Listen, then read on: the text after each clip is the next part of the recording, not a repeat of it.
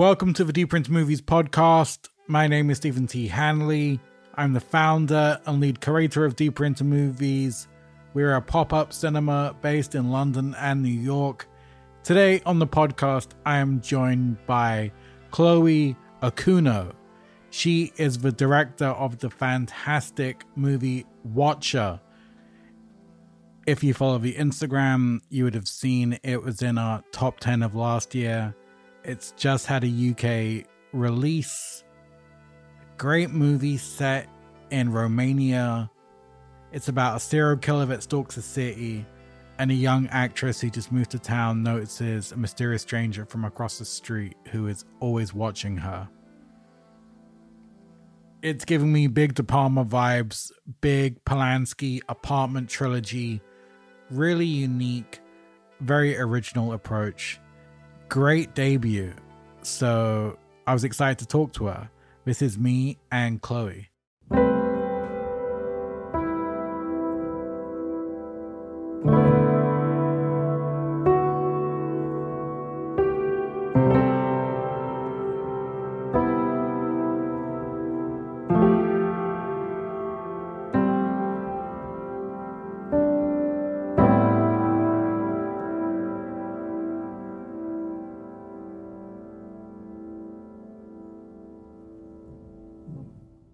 Hello. Hey, how are you?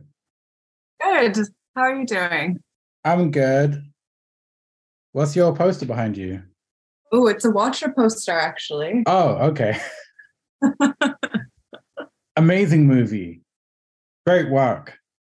Thank you. We put it on our favorite lists of last year, but it still counts. This is so cool. That's amazing. Thank you. I love hearing that. We have tough competition in 2022. Yeah, there were some bangers, but yeah. I was just coming off watching stacks of De Palma movies and Hitchcock and Polanski's apartment trilogy. So I was like, this is really filling the void of all those types of movies that I was just obsessing over for 3 months and the end of last year. Oh, that's amazing to hear. Yeah, those are definitely the directors that I was referencing very heavily for this movie. So that's lovely to hear. Yeah, no, your film was totally its own thing, but it was just great to see that type of movie still exists. It is. It's kind of unusual these days. You're right. I mean, it was such the sort of like slow burn Hitchcockian thriller. I mean, I guess actually like Parasite, changed the game and made it more popular again. But yeah, I think it had gone somewhat out of fashion for a few years, but these things are cyclical. So of course. Sure yeah. What did you grow up watching? What were your directors and movies that really sparked something in you? Oh, yeah. I mean, it was, I was like a 90s kid, I grew up in that era. And I think, when you're a 12-year-old to a teenager, typically that's probably when your love of movies is like at its most sort of like new and passionate, and everyone you watch really imprints upon you. So I, of course, sort of worshipped at the altar of David Fincher. I loved the Coens. I loved Tarantino. But yeah, I also was like a big fan, like going back into the sort of, well, not that they didn't also make movies in the 90s, but the guys who came up in the 70s, like De Palma, John Carpenter was a big one. But at the same time, Ridley Scott, like Alien, probably my favorite movie of all time. Also was a huge fan of Sofia Coppola. I know she doesn't do horror, but certainly like Lost in Translation made its way into Watcher. So yeah, there were a lot of them growing up. I think those were the big ones. I just had a meeting in Ridley Scott's office in London, and I think I derailed the meeting a little bit by just going off on how amazing 90s Tony Scott was and just talking about Man on Fire and Unstoppable and all the action movies. And they were like, That's Ridley's amazing. Good too as well, right? And I was like, yeah, I know, but fucking hell, Lost Boy Scout? When you're a 12-year-old boy, that movie's insane. Ridley gets a lot of plaudits. I think it's good for somebody to like say, hey, I love Tony Scott. Man, True Romance, one of my favorites. Huge. Yeah. So good. I love seeing Quentin's world shot through that slick kind of Simpson Bruckheimer Yeah. cocaine, Tony Scott vision that he so brought to it. That was Yeah, it is fascinating to see. I always was actually like a huge sort of defender of the movie Domino. I haven't rewatched it in a while, so maybe it is terrible, but yeah. It is. I hate to say it. Me and my girlfriend went back for a bunch of Tony Scotts, and but it is insane. It's one of those ones I put it in. I'm so grateful this batshit movie exists and things like that got through the studio system. Every so often I find those movies and I'm like, how? Who signed off on this? How did this get a big theatrical release? How did this open on a Friday across the country? I love it. Different times. Totally different time. How did you land on your lead? Am I saying her name Micah? Am I saying her name right? Micah Monroe? Yes. Yeah, Micah. I mean, I was a really big fan of hers. I loved her, obviously, and It Follows. I loved her in The Guest. I think she's one of these people who is very known in the horror community, especially. And I mean, genuinely, I didn't really think she was a person we could get because we're such a small movie, and it was my first feature. So I wasn't a known person in any way, but we sent her the script, and to my surprise and delight, she responded to it. And we had a Zoom. I was already prepping the movie in Romania at the time, and I think she was back in LA, but we immediately connected on the story and just on a personal level. She's a really amazing person. She's lovely, and she has very sort of she had a lot of interesting ideas about the character. She connected to it like on a personal level, both in the way that it was sort of about the experience of women sort of feeling dismissed. I think she could really connect to that, but also, she'd had the experience of living abroad before in a country where she didn't speak the language. So we honestly just vibed, and it became a relatively easy thing, and casting usually isn't. So yeah, that's how that happens. Yep, the delicate tension in your movie, where I want to talk about this because you're keeping it very grounded. It never goes into full-on like psycho slasher mode, but there's always that balance of, is she losing her mind? There's always a sense of tension because she's alien in the city, but there's always that balance of, is this guy sinister? Mm-hmm. Is he just a weird, lonely guy? Mm-hmm. And then it just escalates. How was it kind of keeping the tension up, but it also grounded, I guess is what I'm asking. Yeah, that was the sort of key challenge, from the script level all the way through into post-production. And I mean, a lot of it was sort of, like script narrative choices, making sure at any given moment she's getting, her feelings and her reasons for feeling this are justified, but at the same time, you're laying groundwork for why other people could doubt her. Yeah. Why she could doubt herself. Certainly in the way we shot it, we tried to make sure that in the beginning of the movie, we're never seeing the watcher's face clearly enough to identify him definitively as the person who's also watching her from the window. So it's sort of like could it be a coincidence? Could it be a different person? And also, could this person following you just not even be following you? Is this sort of that feeling you get in the back of your neck, but it's not real?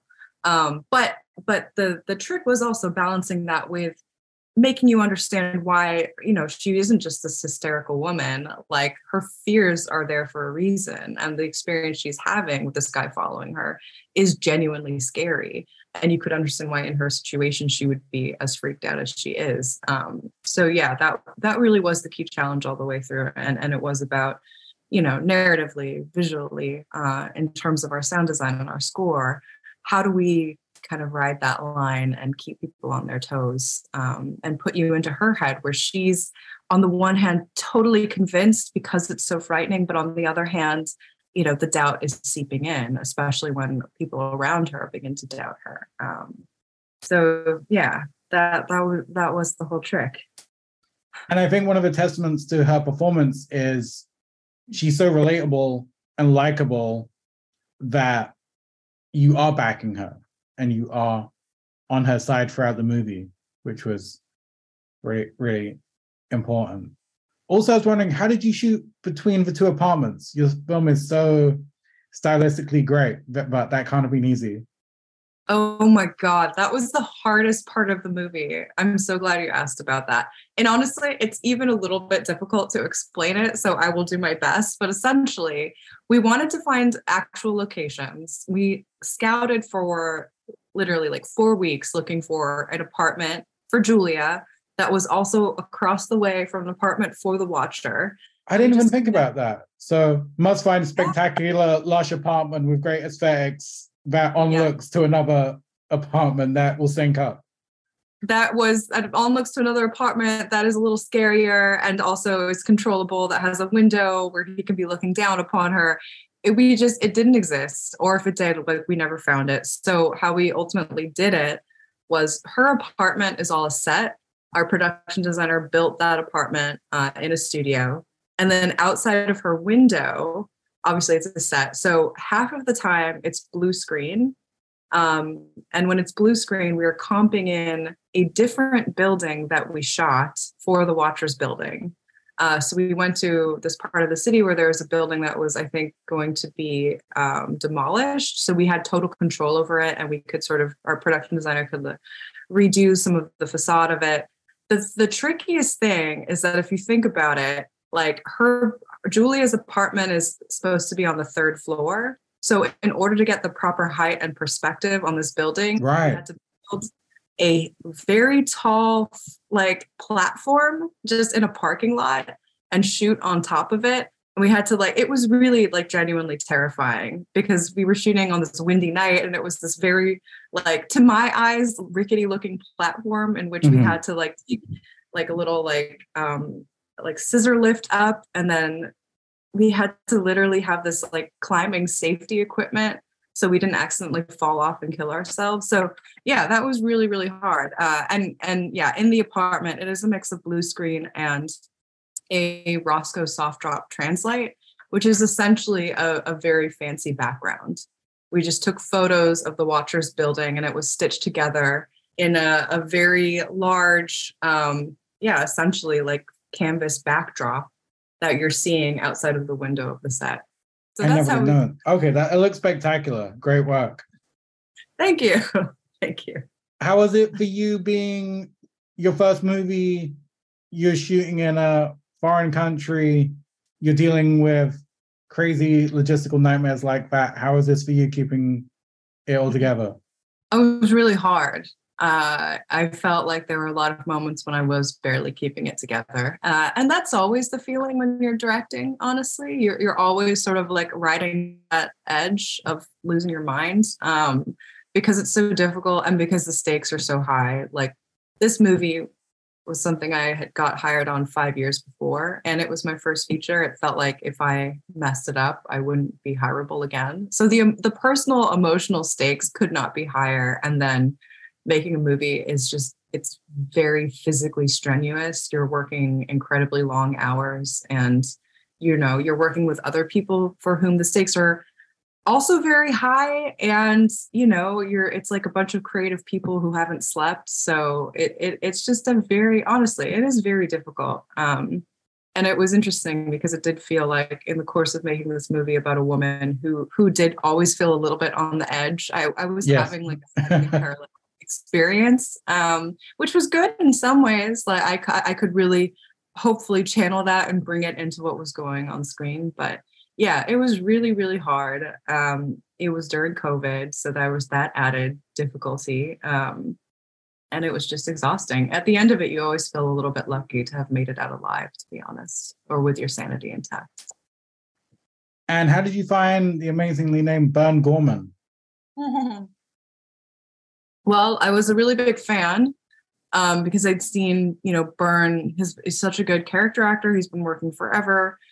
I'd seen him in Pacific Rim, and in a few Del Toro movies, actually. And he's also, I think, worked with Christopher Nolan. He's great. So when his name came up for the part, I was just, really taken with the idea. I thought Byrne was great, and kind of the same thing as Micah. I didn't think we'd necessarily be able to get him, because when you're on this small of an indie movie, you're like, are the agents even going to send the script to their client? Sure. Byrne read it and really liked it. We had the most amazing conversation about the character, where he had all of these incredible ideas about the character's backstory and his history, and it was very sort of linked to Romania itself, and he just totally got it. So yeah, that was very easy, and it was just about like every other actor, getting him to Romania and shooting before he had to go do his next thing. Yeah, again, another actor who totally elevated what could have been a typical creepy guy to something just so much more deep and so much more interesting. And then obviously he's got such an interesting face anyway, which is just wins for this type of movie. Totally. Yeah, it was funny. Like, there's a scene on the train where, Julia and the Watcher kind of have a conversation for the first time. Great scene. Yes. It's very late in the movie. And we didn't exactly shoot chronologically, but we had done a lot of scenes where Byrne was just following her through the streets prior to doing that scene. It was the first time I'd heard him open his mouth as his character and say something. So it was very I didn't even think about it. Yeah, it was crazy. And I, of course, Byrne had already brought so much to it just through his physical characterization of the Watcher. And I knew he was fantastic, but it was honestly this huge question mark. I'm like, what is this guy going to sound like? What's Byrne going to do? I don't really know. And of course, as soon as they had that scene, it became my favorite scene in the movie. Just having these two very, very, very good actors across from each other in this pretty simple scene. It was kind of magical, not to be cheesy, but yeah, he killed it. Micah killed it. It was a good day. Did you know Byrne's uncle is like a legendary bare knuckle boxer in the UK? What? Yeah. Google Gorman Gypsy King. I don't know if you know of director Shane Meadows, who made This Is England. He was going to make a crazy movie with Paddy Considine where he plays, like an illegal bare knuckle boxer fighting in streets, clubs, bars, anywhere for money. I think he even fought in a coal mine, which is just incredible. Oh my God, this is amazing. I had no idea. Undefeated as well. Yeah. Just some dark, crazy British history for you there. That's amazing. I love that. Yeah, he looks like he would beat the crap out of anybody.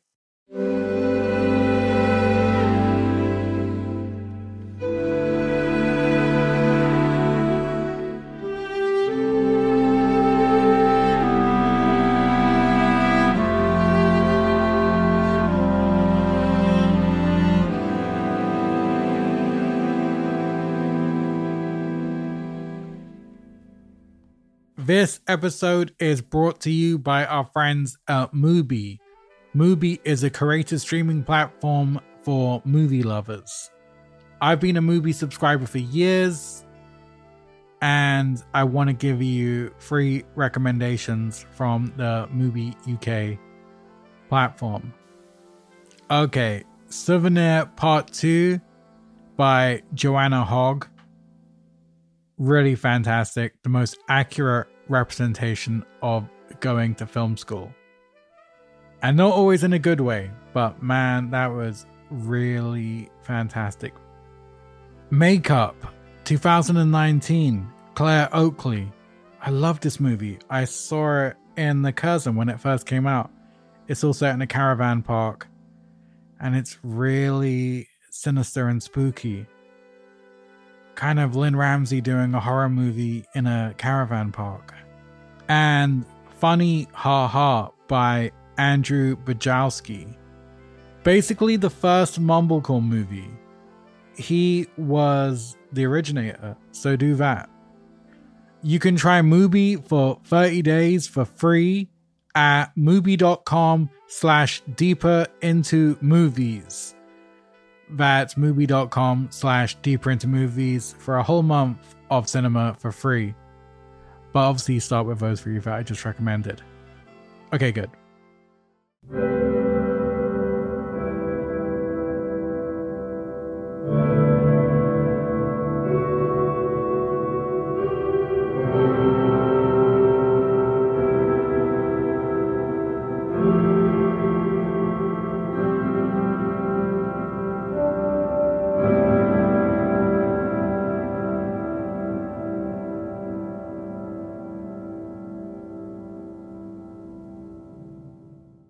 one of the funniest things when I got a screener for your movie from IFC, I was so stoked to watch it. I just heard Bryson Ellis on his podcast talking about how great it was. And then there were no freaking subtitles. And I was pissed.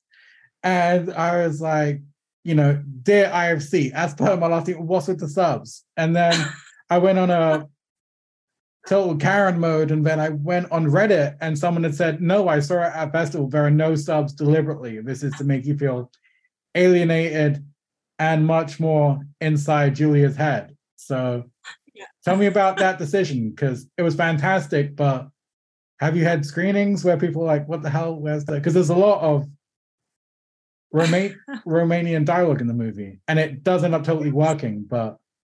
There is a lot. That's so funny. I love that. I'm positive you're not the first person to have had that happen, nor will you be the last. Yeah, it was...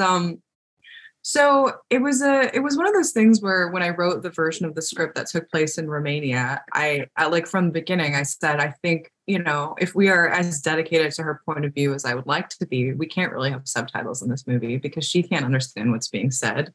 And that is part of it's challenging. Like, it is genuinely challenging for any viewer to watch a movie where you're totally left in the dark for that much dialogue.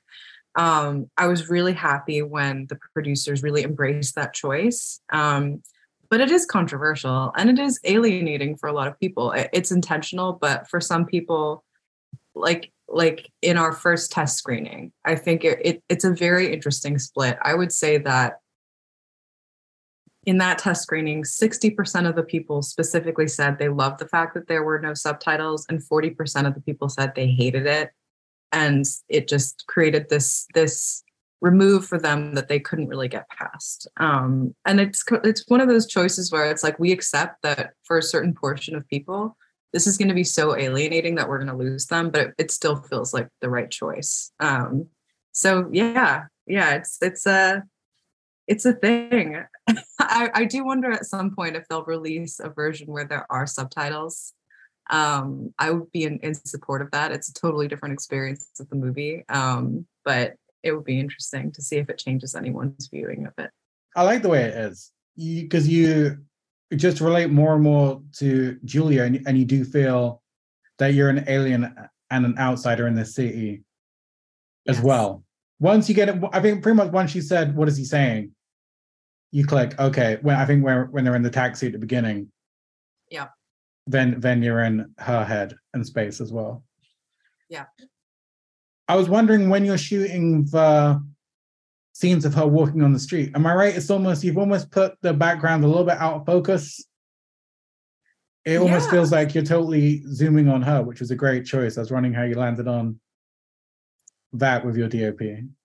Yeah, I mean, me and Benjamin Kirk Nielsen, great DP on this movie, we like had a lot of conversations about, you know, how do we, of course, put the viewer, how do we photograph her so we're in her head, and a lot of it, and also, you know, on a almost more practical level, how do we photograph the watcher following her so we can never really clearly see his face. So a lot of our decisions were about that psychology and also that sort of practical reality, and that meant playing a lot with focus and depth of field, and making sure that there were moments where, you know, we had a shallow enough depth of field that we could have her in focus and everything behind her out of focus.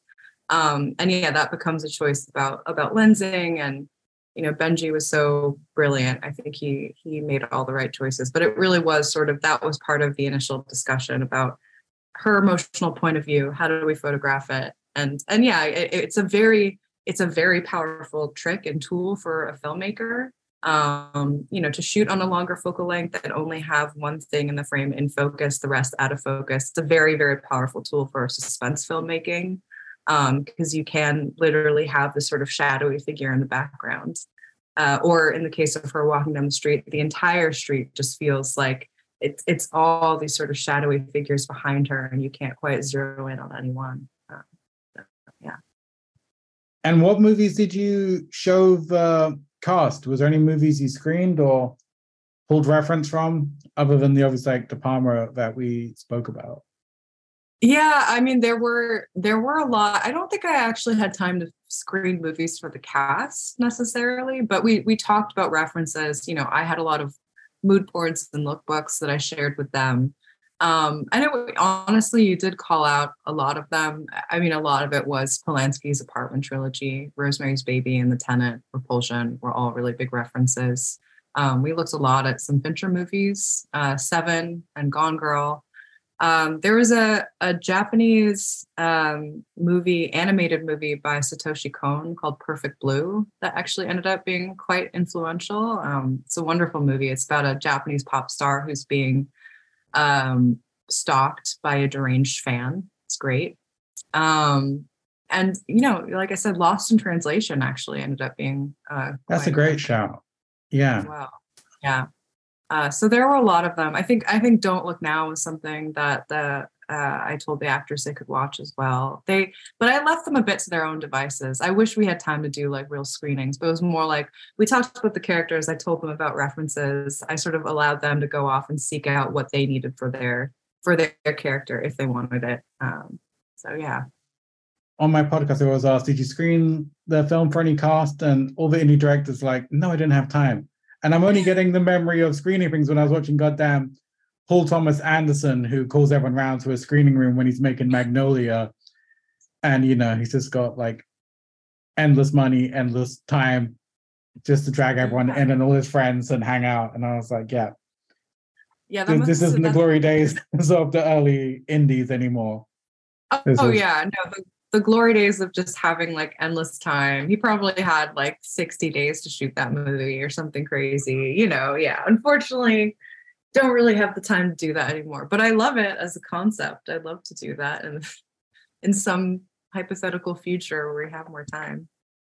Yeah, you shot in 6 weeks, right? We shot it in 29 days. And we had alternating 6 5-day weeks. I can't remember how long. I think it ended up being 5 weeks. And finally, what's next? Do you have a project lined up? Do you have a dream project? I do, yeah. So there's one that I'm so excited about. I'm actually in a writer's room for it right now with like truly the most amazing, like horror Avengers style superheroes, just people whose work I really, really admire. And we're working on this really cool project. And I'm really, really annoyed that I can't actually talk about it yet. But it will break at some point, and that's going to be really cool. The other one is I have like a mermaid horror movie that I wrote years ago that I've always loved. And I'm developing that one with the Watcher producers. So that's another one that could be really, really cool. That sounds crazy. I'm here for that. Yeah. It'll be an interesting. Splash meets something. Totally. Yes. Great. Okay. Splash meets let the right one in. Sold. Take my money. Yes. That's a good note to end on. We only have 20 minutes, so I'm going to be respectful of your time. Awesome. Thank you so much. This was a lot of fun. I appreciate it. That's amazing. Keep up the great work. Thank you. Have Take care, buddy. You too. Bye.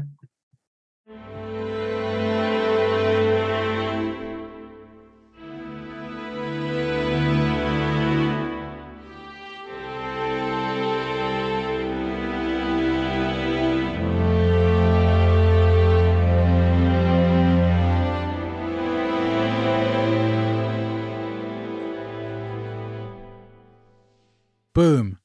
That is me and Chloe. Go Rant, Watcher. Watcher, not The Watcher, and not The Watcher for TV series, the movie Watcher, set in Romania. It's fantastic. Trust us on this. Okay, that's it from me. Thank you to Joshua Eustace, aka Telefon Tel Aviv, and to you guys for listening. We'll speak soon.